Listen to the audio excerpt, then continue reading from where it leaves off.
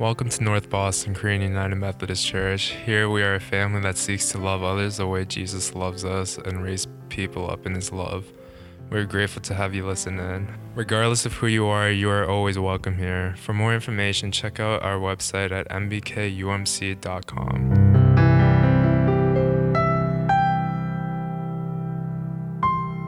Good morning, everyone. It's a beautiful day. As per usual, the weather has been so nice these days. It makes me so sad because the weather is nice, but we can't even meet. So it's so sad. Yeah, it's really good to see everybody here today. I hope you guys have been, I know a bunch of you guys have started school. I feel like the last batch of everyone, actually there might be a couple more middle school students who are starting school this next week. But it's really wonderful to see you guys all here today, and it's really great to have you guys all join in. I feel like it was yesterday when I said that it was September was beginning, but now September is ending. It's September 20th, and I am just counting every week. I'm honestly just counting every single week that I was here. That we were here in quarantine, so I'm just... Sorry, just 1 second. Amy. Yeah, stop. Yeah, so it's really wonderful to see you guys here. I'm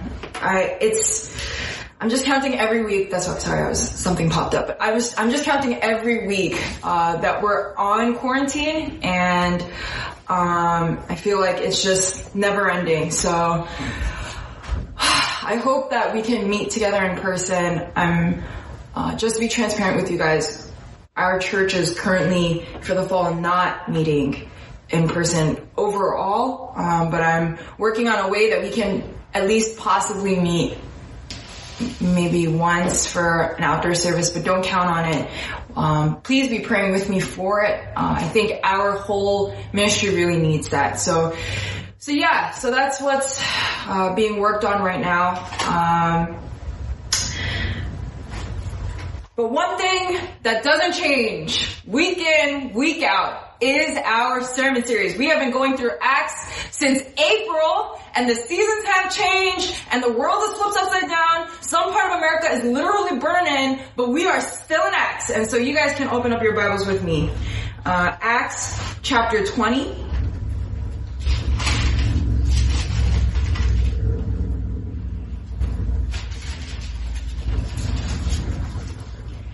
Acts chapter 20, verses 7 through 12. Acts is right after the book of John, right before the book of Romans. Acts, chapter 20. I'm reading from the ESV, but because the author of this book is a doctor and his writing is a little bit difficult, if you guys wanted to read from the NIV or the NRSV, I think that's perfectly fine.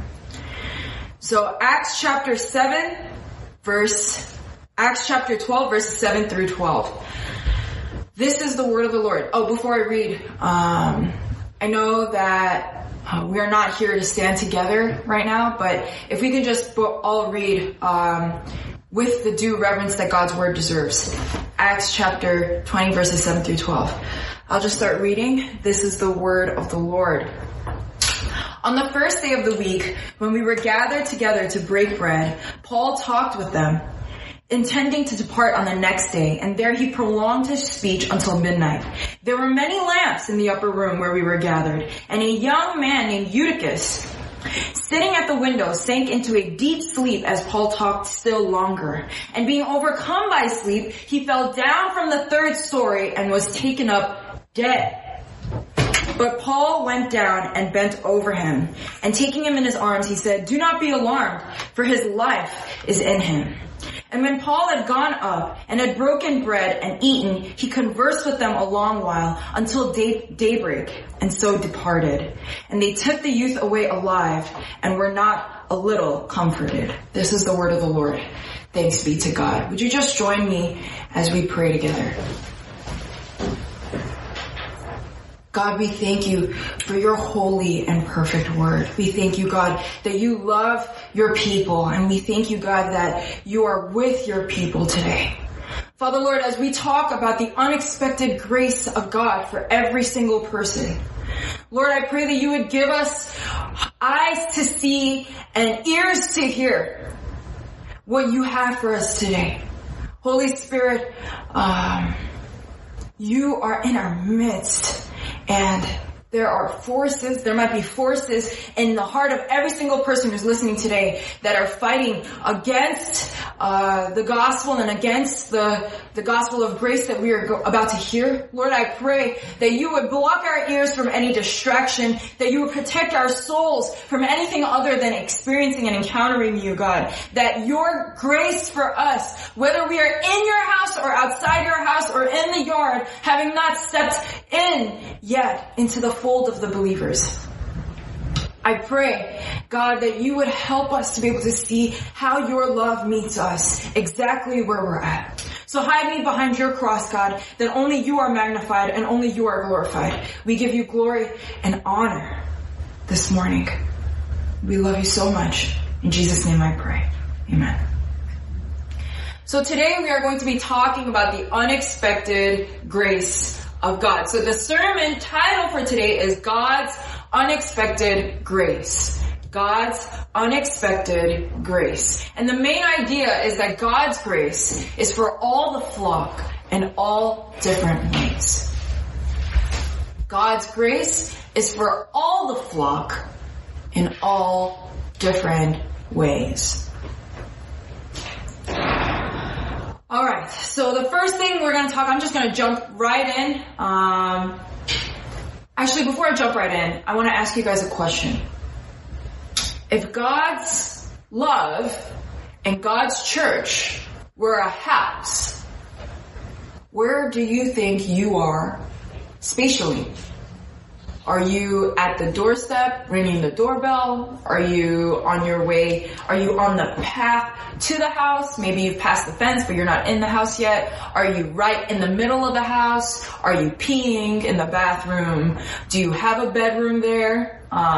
Where are you spatially in the house of God? Or where do you believe that you are spatially in the house of God? You can reflect on that with me as we go through today's passage. I want to first talk about the context. So, if you guys remember last week we were able to talk about the chaos of half gospels, right? And if last week we were talking about how to discern the difference between the gospel and half gospels, today we're going to be shifting and talking about the unexpected grace of God in the house of God for all people who are in and around that house, whether or not you feel like you're in the house or outside the house. So the circumstances of Acts chapter 20, I cannot believe we are in Acts chapter 20, but the context of the passage, a context of the chapter, specifically in the first 6 verses, is that Paul is in team ministry and he's preaching in different places. What's interesting about the context of this passage is that Paul, when in the verses that we have just read today, where we encounter Paul in, I believe it's Troas, Paul is not supposed to be there. So the context is that Paul was in Greece preaching the gospel for 3 months until the Jews plotted to kill him. He was originally supposed to set sail in a boat for Syria, but hearing that the Jews were about to kill him, he actually had to switch course and went on land to Macedonia. So it wasn't his intention. It wasn't his intention, but hearing that the Jews were persecuting him and that the Jews were plotting to kill him and ambush him, he actually had to switch direction last minute and decided to go by foot through Macedonia. There were different people with him, there were different people meeting him, and we see more of the author here using the word we, because the author Luke is now intimately involved in the accounts that he is explaining to us. Now Luke is involved. See, Luke, the guy who wrote Luke and the guy who wrote Acts, he is one of the disciples of Paul. He was not necessarily a disciple of Jesus in the sense that Luke did not actually encounter Jesus face to face, but came to Christ and accumulated all the accounts of the Gospels and then wrote the book of Acts about the early church. And so now Luke is involved. Luke is meeting Paul at a particular place, and they all end up in this little town called Troas.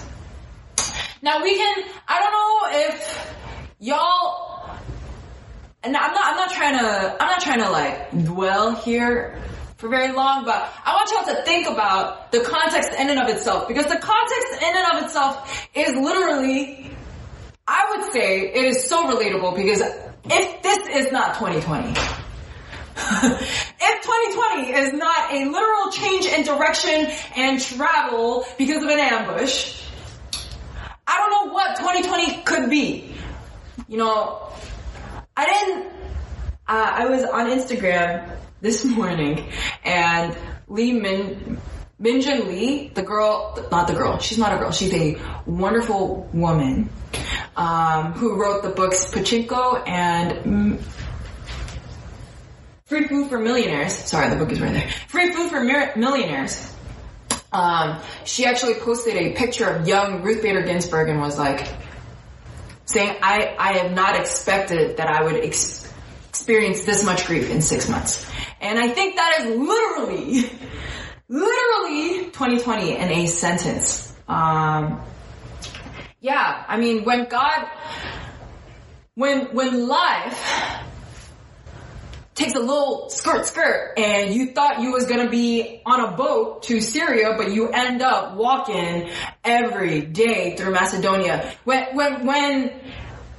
it says in scripture that Paul is going to walk, there are no horses involved. There is no car involved. Man is literally walking miles and miles for weeks and weeks. And so what would have been a boat ride ends up being walking for weeks and weeks. Y'all have to understand, he walking hundreds of miles through Asia Minor, which is pretty crazy, right? And so Paul is in a situation where God skirts his plan. And I don't mean to put it like that, but I think that's really, really important for us to understand, because what's about to happen is very interesting. And, so the way that Paul and his disciples and the people that he's rendezvousing with, the way that they end up in Troas is because God skirts on them, or life skirts on them, and God allows it, ordains it. And obviously for Paul, he's come to peace with it. But for some of us, we might not be coming to peace with how God has interrupted our lives, and so many things have changed in 2020. I feel like that is a conversation in and of itself for another time, but I imagine that Paul, even though he has come to peace with it, has some level of grief. Especially when you consider the fact that people are plotting to end his life and that he's running for his life. There's a great deal of tension there, a great deal of lack of safety. Walking doesn't make it any easier. It's actually slower, and you're more susceptible to harm, more susceptible to ambush. At least in water, who's gonna, you know what I mean? At least when you're safely in the water, who's gonna, it's a lot harder for somebody to ambush you in that sense. But yeah, so I imagine that Paul was going through a great deal of grief here, and I think that the context in and of itself of where this Paul meets us, or where we encounter Paul's life, is very important. So that's the context. And so him and his disciples, they get to this place called Troas, and they stay for 7 days. And on the last night, which ends up being the first night of the week, they hold a worship service. Now, I want to just kind of zoom in on that a little bit. And that happens in verse 7 through 8. So I'm just going to read it one more time for us. On the first day of the week, when we were gathered together to break bread, Paul talked with them, intending to depart on the next day, and he prolonged his speech until midnight. There were many lamps in the upper room where we were gathered. Now, there is a last night worship service that happens here. And I want to note a couple of things. The first thing I want to note is that all the believers gathered on the first day of the week. And it seems like when the believers gather for worship, it's in the evening. This is pretty important. All the believers gather on the first day of the week. The first day of the week is when? Sunday. Alright? Most likely, and this is obviously contrary to Jewish tradition, at this point Christianity is an early religion, and Saturday is usually the Sabbath, but it's Saturday night, when God's people start to worship together. They worship in the evening. What's really interesting about this is that the significance of them worshiping in the evening as opposed to us worshiping in the afternoon is actually that they were accounting for people's work days. It had to be the evening because during the morning to afternoon, most working class people were too busy working and they couldn't make it. And that's why worship service was happening in the evening, which means that people came back after taxing work days, grueling work grinds to make it to the Sunday service or to this corporate worship. So all the believers, they gather on the first night, the night of the first day, because at the time Jews, the custom, not even the Jews only, but the custom at the time was when the sun set, that was the beginning of the day. And so people gather in the evening time, the community comes together, and this is really what's interesting, and I'm always challenged by this a little bit. The community comes together to break bread and have a meal together where Jesus is remembered. So the way that people worship God here is that it's not necessarily like us where there's worship and service and then talking afterwards or whatnot, or even when we were in person, it actually, instead of looking kind of like a Sunday service, worship for them looked more like maybe an SNG, where people came together and the first thing they did was eat. And then usually afterwards there were a time of worship and preaching. And so, and this meal wasn't just a regular meal.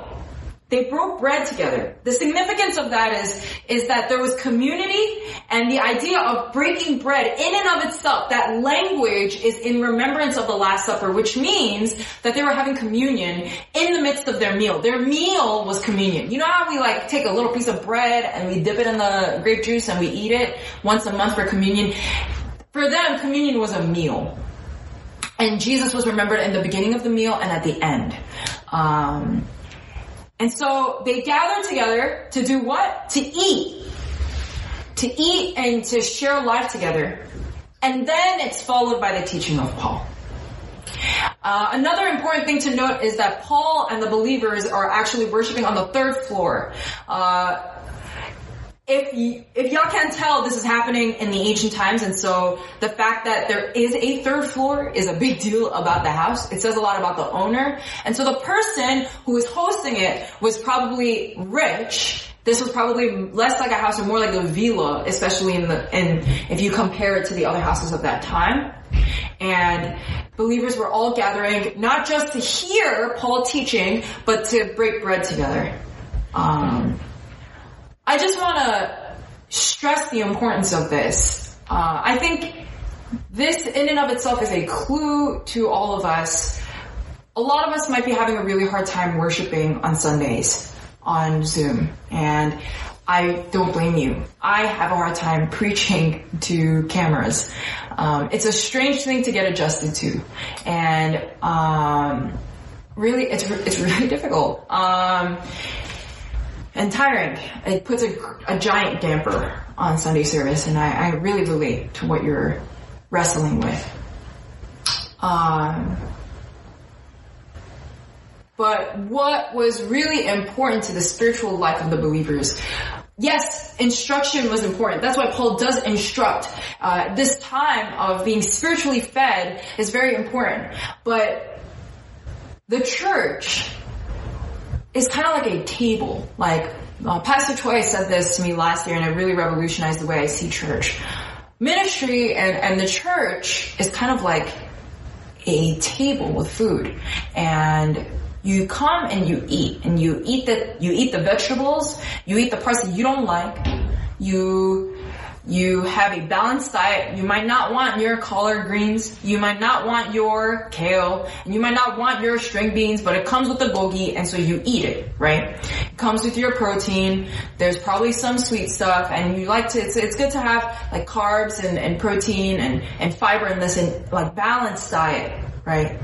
And that's kind of what ministry is like. So as much as we have been attending Zoom services together, if we're not at least trying or attempting to engage in fellowship with one another in this time, it's going to be really hard for you to sustain faith. I say this week in, week out, but American Christianity and the notion that you have to make it on your own to believe in God is a lie. Faith is community. Faith happens in community, okay? God has specifically integrated a communal model into our faith because that's what we need. We are communal beings, okay? And so try to make sure that you are breaking bread with somebody and understand the significance of fellowship. And it's not just, there's a distinction to be made between just eating together and fellowship because they're not just having a meal together, they're breaking bread. They're acknowledging the presence of Jesus. They're coming together for that purpose. And that meal in and of itself becomes worship. So just hanging out and not talking about Jesus is not fellowship. Shopping is not fellowship. Getting boba together is not necessarily fellowship. If there's no mention of Christ, and if you can have that complete gathering with, even if y'all were not Christian, that's not fellowship. Basketball, gaming is not fellowship if it can happen completely out of a Christian context. And so some of you guys might be thinking, well, I see and I communicate with believers all the time, and yet I'm struggling. My question to you would then be, are you engaging in fellowship? Fellowship is very important to your walk. Don't skimp on it. So yeah. Here we see a very good example of fellowship. People are having a meal together. They're sharing life together. And then Paul is teaching. And this teaching goes on a little late. Y'all can relate to that. I know I preach a little long. So, yeah, so this worship service goes on a little late and they're like, whoop, the sun is gonna set. So they turn on all the lamps in the house because they're like, yeah, Paul's gonna go on forever, right? And so, the lamps, they're turned on, it's in the night and there's fellowship and people have eaten at this point and Paul begins to teach, right? You might ask, why did it last into the night? I can barely sit through Sunday service, and I don't blame you and also apologize. I try. I really do. Holy Spirit. If you want the sermons to be shorter, then pray. Why does it last into the night? It is so hard. It is so hard to sit through everything. And to that I say the mark of the early church was that as much as they loved God, they also loved being together. Of course they loved God first and foremost, the grace of God over all of our lives, the fact that we have gone from slaves to sons, the fact that Jesus has died for us to be reconciled to the Father and to be in a family like the one we have. It is such a blessing. And yes, they loved God, but as much as they loved God, they loved being together. And so there's an organic desire here to be in the presence of other witnesses, and not just in the presence of other witnesses, but to be actively communicating and sharing, not just being vulnerable for the sake of being vulnerable, but sharing in the love and grace of God. Even if it's not necessarily spilling your guts to every single person in the church, there was meaningful, fulfilling conversation happening, like soul food, you know? That's what fellowship was. It wasn't just bread, you know? There was more to this time than just bread and even teaching. And so, what does it mean to hunger to be in community together? And that's a question I would want to challenge you with. But that's not just the point of today's passage. Yes, this is the circumstances that worship happens. But if you notice, today's passage is about a very interesting young man. It's a man named Eutychus. What do we know about Eutychus from this passage? If you look at the original language, the first thing you learn is that he is young. And the definition of young, it should be noted that he's not a teenager, which means that he is from the ages of 18 to 30. Some of y'all might be younger than that, some of y'all might be on the cusp of that, and some of y'all might be in that category. If you are in this category, I would say that you should listen up, alright? This boy, his name is Eutychus, alright? And he is between the ages of 18 and 30. Most likely, if he's at that age, he's either an apprenticeship or he's in the middle of work. So he's probably had work all day, right? And this man falls asleep in the middle of the sermon. If y'all relate to that, like I said, I don't blame you and I apologize. I have no right to judge you because I remember I would always be like overzealous to hear a sermon and then bob my head. So my whole church would always laugh at me. I'd be like, in the middle of a retreat, I would always be like, oh my god, I'm gonna sit in the first row. And then in the first row, I'd be like, and so all throughout retreat, whenever people would see me, my oppas and my aunties would be like, hi Jane, and I would always be really embarrassed. So I don't blame you. But what's really interesting, more so than the fact that he does something extremely relatable and falls asleep, what's really interesting about Eutychus is the circumstances that leads him to fall asleep. See, Eutychus was young, which means that he has more fire in him than most of the church. And y'all, we are second generation. Most of us are second generation people of color, right? That come from immigrant families. And I think it's pretty safe to say that our bodies are the healthiest. When it comes to age range, 18 to 30, that's prime time, right? But at the same time, I think it's easiest for us to become the most weary in sermon. Like I always get shocked. I'm like dragging my feet back when we used to meet in person. I would drag my feet out of worship service to go to the kitchen, and I would just see like these like male appa chipsanims, that's dad like middle-aged deacons, like they would just be like lifting things and like carrying things. I would be so shocked at their strength, like, oh my god. Like your hair is great, but you have so much energy that I can't relate to. And this boy was young, and he was young, and that means that he was probably younger than most of the people that were there, but he after a day of work, he was weary.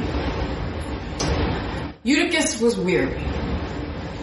He had shown up, most likely if he's there at that age, he's not probably there alone. There's probably either a friend or a family member that's with him. And he's there, and they're eager to hear the word of God, right? There as a younger person that is also being taken care of by the community.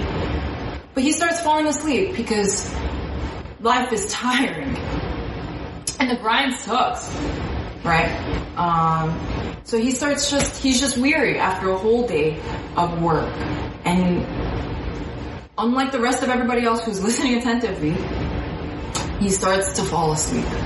One thing to note about the language of this, it says that he sank into deep sleep. We tend to read this and think, oh, it's just Luke being a little bit descriptive. But the actual verb in and of itself in the original language actually shows that even though Luke was falling asleep, Luke was sinking into deep sleep. The connotation there that Luke is making is that it was not just Eutychus's weariness that was making him fall asleep. There was a force that was stronger than his will that pulled him down into deep slumber. It's not just me trying my best to keep my eyeballs open while my professor is looking straight at me, but I cannot help myself from falling. It's not just that. Like that, I know that feels like a force that is stronger than your will, that is sinking you deep into slumber. I get it, but that's not necessarily what Luke is aiming to explain. He's actually talking about something that's spiritual.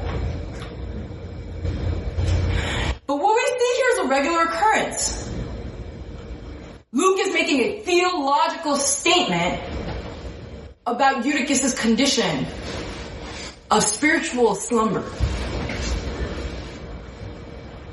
A lot of us, when we are weary with the world, when we are weary with our work, when we are weary, I don't know, some of y'all are in college, when you are weary with your course load, some of y'all are working, when you are weary with your grind, some of y'all are in high school trying to make it, and middle school trying to make it to high school, and it can get weary amidst all the cramming, amidst all the homework, amidst all the parents nagging. You might feel really weary about your future, about quarantine, about Zoom, about this whole new normal.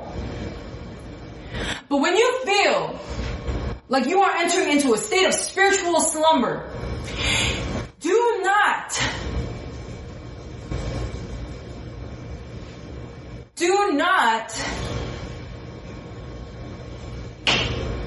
be fooled by the elementary thought that you are the only agent of your spiritual slumber. We live in a physical and spiritual world. Our souls are spiritual within us. We're like frogs, okay? We exist on land and in sea, so to speak. And so all around us, while our bodies are engaging with the elements of matter, our souls are existing in a realm. And in that realm, there are good things and bad things. There are things that are of God, not good things and bad things, not to separate that into that dichotomy, but things that are of God and things that are not of God in that realm. Because we are sinners saved by grace. So we are interacting in a contaminated spiritual, in a contaminated, I would say maybe sphere of the spiritual realm. And it is one thing to fall asleep in body, but it is another thing to fall spiritually asleep. And most likely your soul is not the only part of that equation. So Luke makes a very interesting theological presupposition about the condition of Eutychus at this point. A young man who is thrust into work, who is there, not just for himself, but a part of his community that is sinking into deep sleep after weariness sets in. It shows even that maybe weariness, maybe when the world gets burdensome, we become spiritually vulnerable. And I don't want to get too far into that. But I do want to point you to the fact that Jesus says, my yoke is easy and my burden is light. And when we allow the burden of the world, when we have a hard time, and I am one of y'all in that sense, because I'm a normal 25-year-old human being and I am right there with you. When we let the world fall heavy on our shoulders to the point where we are wearied by it, and we are not necessarily applying our identity as children of God and applying the reality of who God is into our burden, we might be more spiritually susceptible to slumber than other people. And that's not because you are more sick. It's not because you are more sinful. It's about whether or not the reality of the gospel is setting in your life faster than the weariness of this world, or more than the weariness of this world. And we see that Eutychus, in his tiredness and his weariness, he is susceptible and he sinks into deep sleep. Our work and our lives distract us, but how much of it is just us? Do not give the devil a foothold in your ignorance. That's why when people talk about renewal, it's about awakening. It's about rising. So keep thinking about that. That is the condition of Eutychus. But the interesting thing about this condition is that it gets even worse. He falls so sound asleep that he falls from the 3rd floor and dies. This young man who falls asleep in the middle of a sermon. I mean, I have never gotten to the point, like, I'm not proud. I'm kind of proud because I would, but I have not fallen asleep in the middle of a sermon to the point where I've fallen off the chair. I will say I almost fell backward once, but I have not fallen off the chair.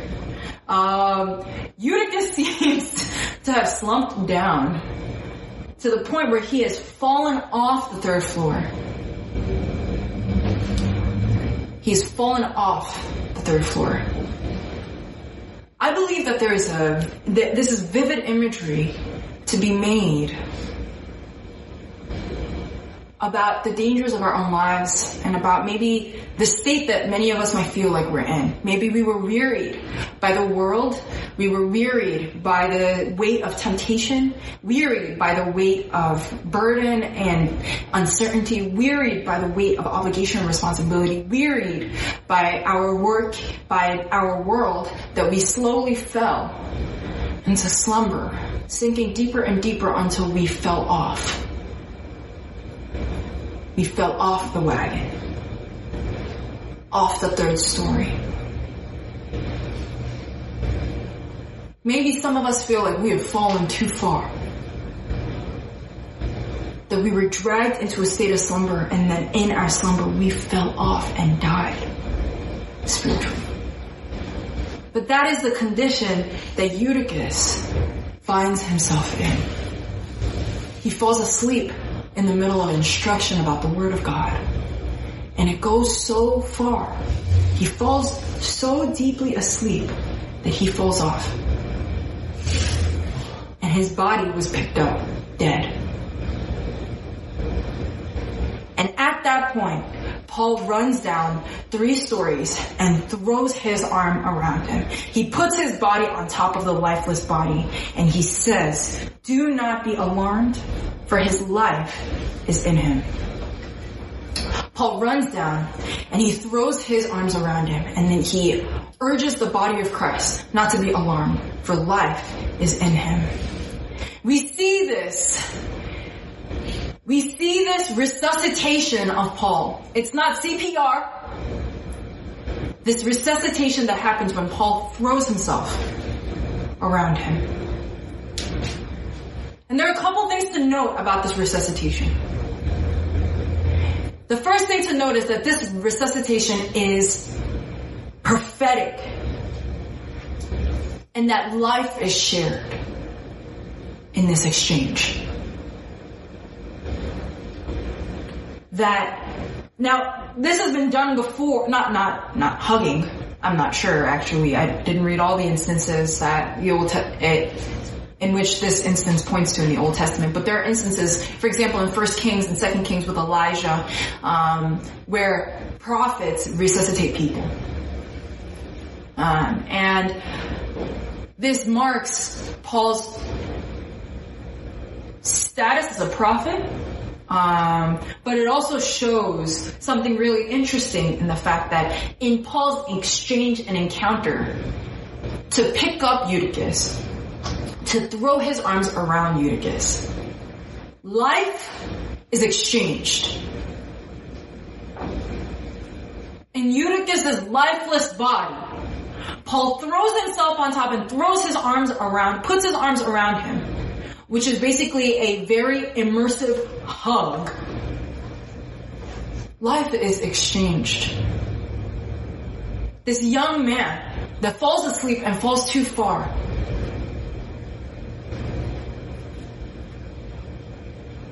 while it might feel like his lifeless body goes unnoticed, the very person who was instructing runs down and embraces him, and life there is exchanged.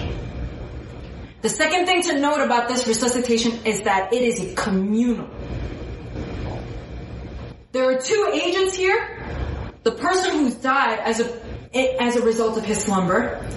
The person who is reviving him as a vehicle. It's not Paul. It's not the power of Paul. We talked about that last week. It is not the power of Paul as a person, but it is this Holy Spirit using Paul as an instrument. The power of God is not an instrument that we use to get what we want, but it is us that is the instrument for the will and the might of God. And so as this instrument of God runs down and shares life, and life is exchanged in a miraculous way, Paul addresses the third party. Everyone who is worried about him, everyone who identifies as his people, which is his church. And so the first thing that Paul says is not even just talking to Eutychus, but he talks and addresses the church and says, do not be alarmed. There is life in him. So we see here, number one, this man who falls as a result of his own slumber is not vilified. He is not pointed finger at. It's if you consider Jewish culture, it's easy to think, oh, this is a result of his own action. But instead, the leader, the pastor of that congregation, who's enacting shepherding, who's engaging in shepherding, runs down, embraces him, life is exchanged, and the whole church is huddled around this boy.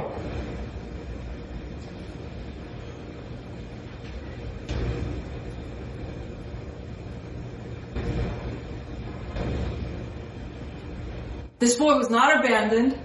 He did not go unnoticed, but was surrounded in this miracle. And what happens after this miracle? What's always really interesting about a miracle is not necessarily even just a miracle in and of itself, but what happens after. I've always found that the miracle, when something crazy happens, like for example, when something crazy happens, however people react to that crazy situation usually is telling of the state of their heart. Like for example, in 2020, the world flips upside down. A beloved brother in the body of Christ, George Floyd, passes away. What ends up happening is this huge worldwide phenomenon of the revival of the Black Lives Matter movement. And it is revealed, like this quarantine, this global pandemic, this crisis has revealed so much about the state of man in this world. Similarly, it's always really telling what happens afterwards when it comes to a crazy, supernatural, or just really impactful situation. And what is more impactful than the resuscitation of life through a spiritual miracle? So it's really interesting, and so I think it's important for us to observe what happens right afterwards. So what happens? The Red Sea parts. They start singing up and down the song of Moses.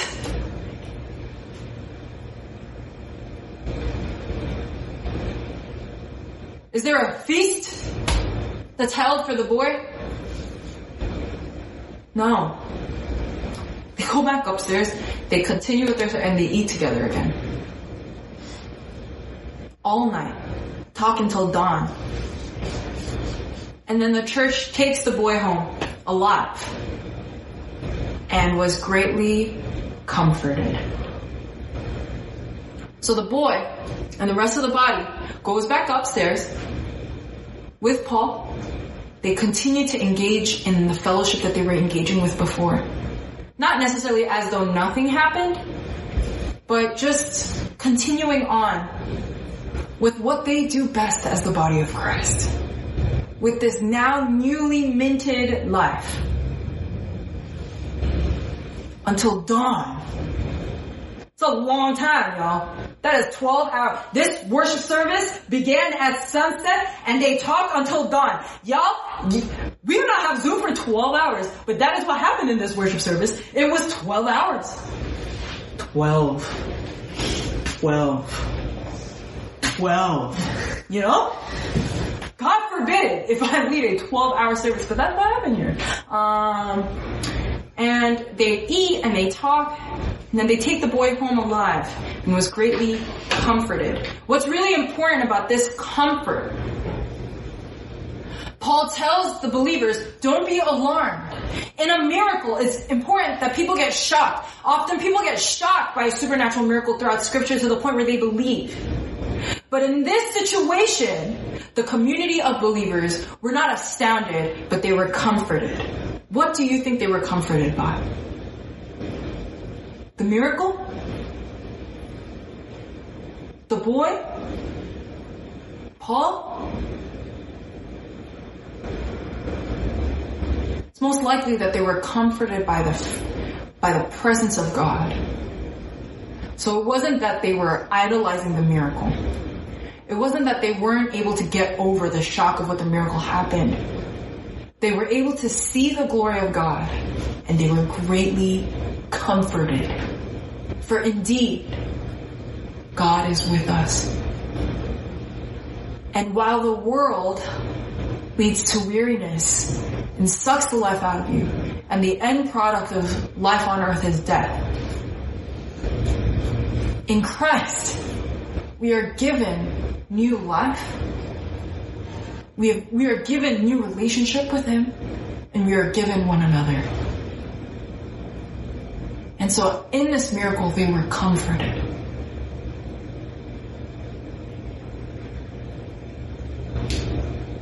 Jane Doe, I want to address something, and I want to address something that you guys might be thinking, Jane Doe, like, how do you know there wasn't already life in him? It's a valid point, you know? Maybe Paul wasn't necessarily saying something that was prescriptive, explaining something that was in action, but maybe he was describing the fact that the boy actually still had life in him. If you look at the original text, there's no reason to interpret it that way. It's clear that the reason why Paul explains it calmly to the believers not to be alarmed is Paul is implying his active agency in that life in him. And so it's not that the miracle was that the boy fell off and was able to survive. The miracle wasn't necessarily that. But the assumption in the language is that the point of the miracle is when Paul embraced the body. And that's also really interesting to think about. That the point of the miracle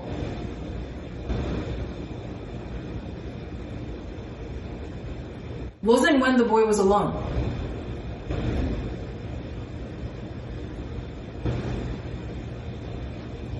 See, in Scripture,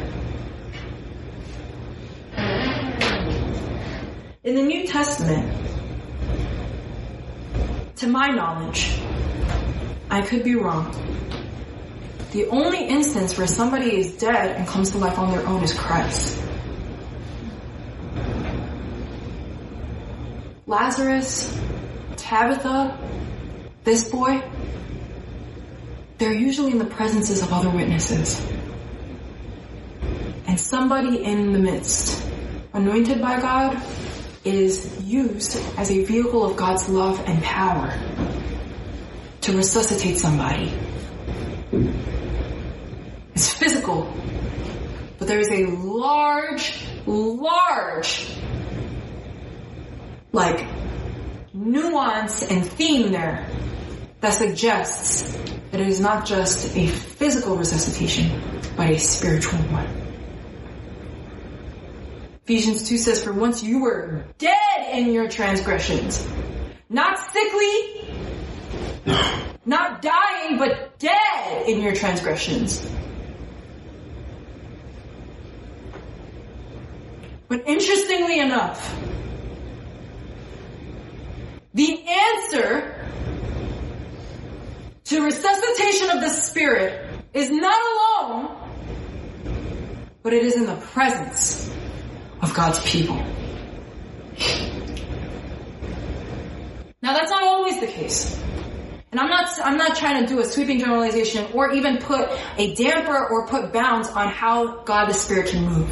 I believe that God can do whatever He wanted, whether we are with people and without. But God tends to, not necessarily saying that this is a causative trend, but it is a correlative trend, that God tends to not just use supernatural occurrences, but He tends to use His people as His hands and feet.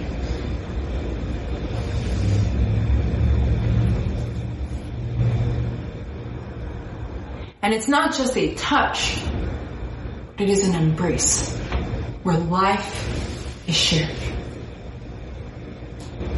And that life, although here it might seem like it's just a resuscitation, that life is not just your heart beating again. It is so much more than that. It is not bought by your holiness. It is not your fixing of behavior that leads to you being spiritually awakened again. It is the grace of God in the presence of the body of Christ. Church, you gotta hear me when I say, it is the grace of God that resuscitates us in the presence of other believers. This boy, wearied by the world, was at the right place, but did the wrong thing, and ends up falling too far, and dies. He dies.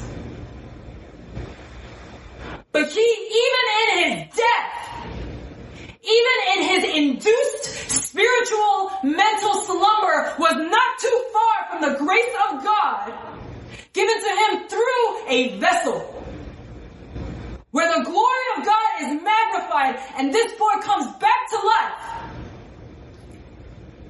renewed, alive again, raised to life. By Paul? No, by God. A God who loved him, a God who died for him before he was born. See, the unexpected grace of God had Paul go on a detour.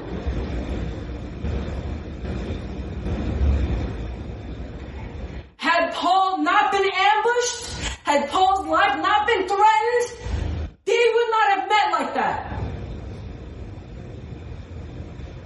And yet, in these perilous circumstances,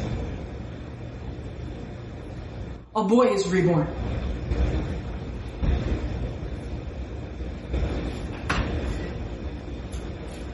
What can you take away from this? The first thing you can take away is that fellowship is extremely important to the life of the believers.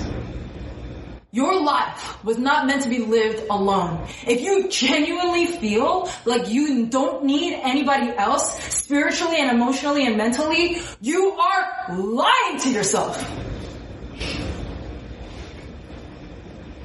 Because the God who created you did not create you for that. Pre-fall, it was not good for man to be alone. So what makes you think now in 2020 that it is good for you to be alone? Even Paul did team ministry together.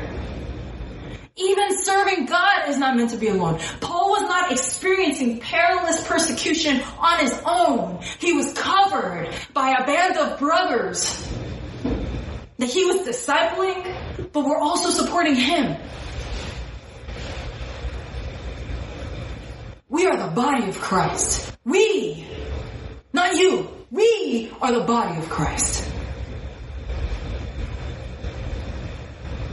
We can move together.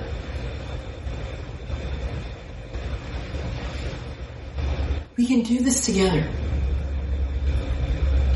So that's the first thing you can take away. If you are struggling right now spiritually,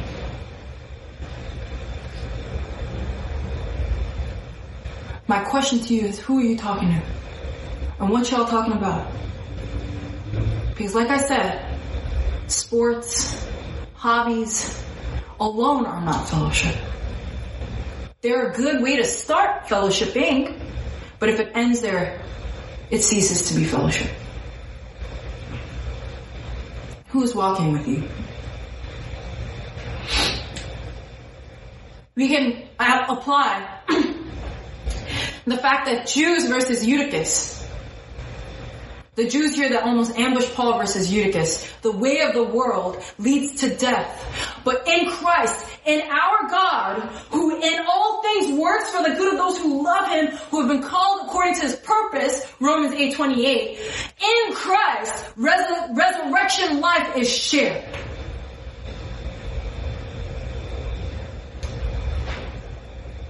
One really important way to discern if you're being overburdened is if your current lifestyle is sapping the life out of you. If you wake up feeling tired,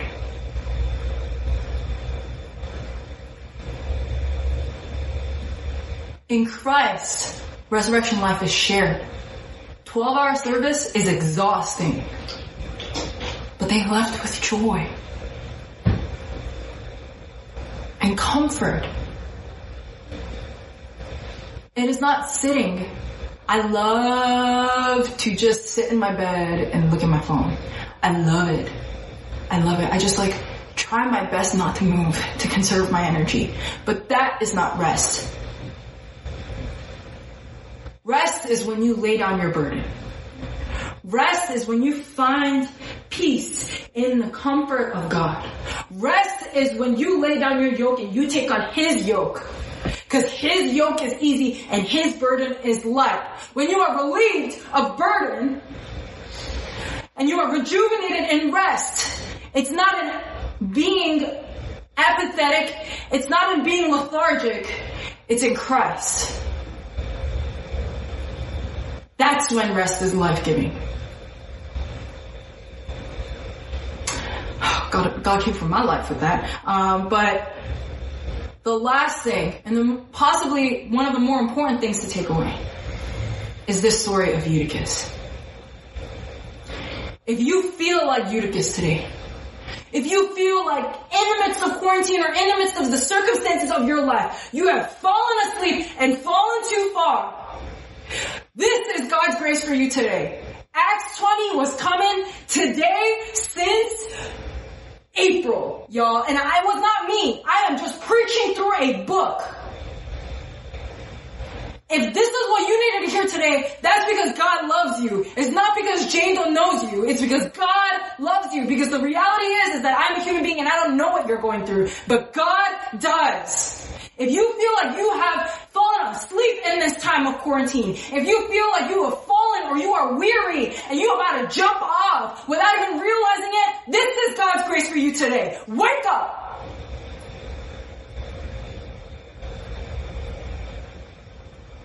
As we share life,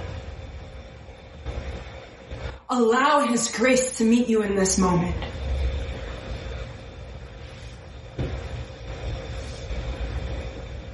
Receive the grace of God for you in this moment. Receive the love of God for you in this moment. The call to wake up is a call. Receive God's call for your own heart. God does not force you. He does not shove life down your throat.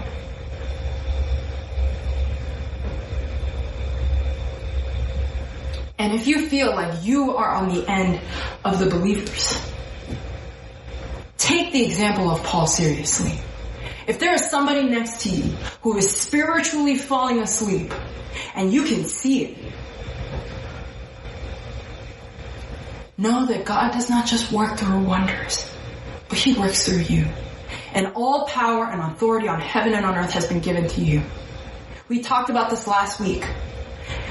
Don't fall for the lie that you need Jando or you need a pastor for the power of Christ to be within you. You are a son, a daughter of God. All authority on heaven and on earth has been given to you. The Holy Spirit is inside you right now.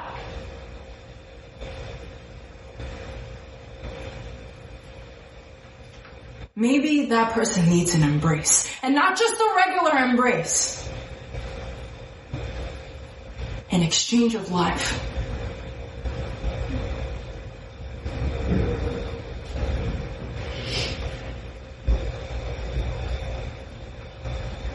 Community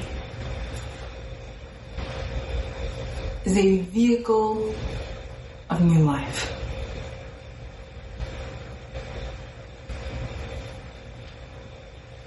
And last but not least, one of the most loving things that you can take away from today is that God's word is for you. Whether or not you're listening attentively, whether or not you've fallen asleep, whether or not you're weary or rejoicing, whether or not you're mourning or in gladness, whether or not you are complaining or in thanksgiving, God's word and his grace will meet you exactly where you are. Be strengthened and comforted by God's glory for you today. Lean into your community. You can never fall too far from the grace of eternal life with God and with his people. And God loves you very much. Romans 5:8. For God demonstrated his love in that while we were still sinners, Christ died for us. Christ died for you while you were still enemies with God. And that is a demonstration of not just his kindness, of not just his salvation, not just his grace, his love for you. And you can never too fall from the grace of eternal life with God. I feel really compelled to read this. What shall we say to these things? If God is for us, who can be against us? He who did not spare his own son, but gave him up for us all, how will he not also with him graciously give us all things? Who shall bring any charge against God's elect? It is God who justifies. Who is to condemn? Christ Jesus is the one who died. More than that, who was raised, who is at the right hand of God, who indeed is interceding for us. Who shall separate us from the love of Christ? Shall tribulation or distress or persecution or famine or nakedness or danger or sword? No, in all things we are more than conquerors through him who loved us. For I am sure that neither death nor life, nor angels nor rulers, nor height nor depth, nor anything else in all creation will be able to separate us from the love of God in Christ Jesus our Lord. It was not the point of miracle that astounded the believers, but the presence of God's relentless love for you that comforts us, that leads us, helps us to remember his love. He loves you even if you have a hard time receiving it. Nothing can separate you from his love.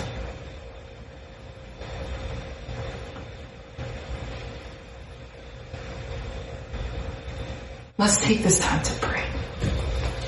Are you Eutychus? Are you Eutychus' friends? Are you Eutychus when he's fallen, or are you Eutychus when he's asleep? Are you Paul when God completely, when life and a strike of distress leads Paul's life and his plans to be completely interrupted? What do you relate to this morning? How is God's grace meeting you this morning?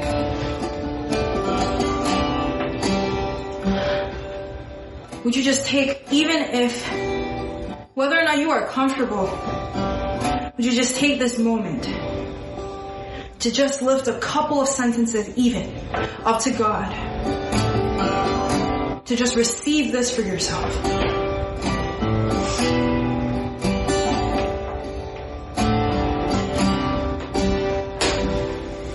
Let's take this time to pray.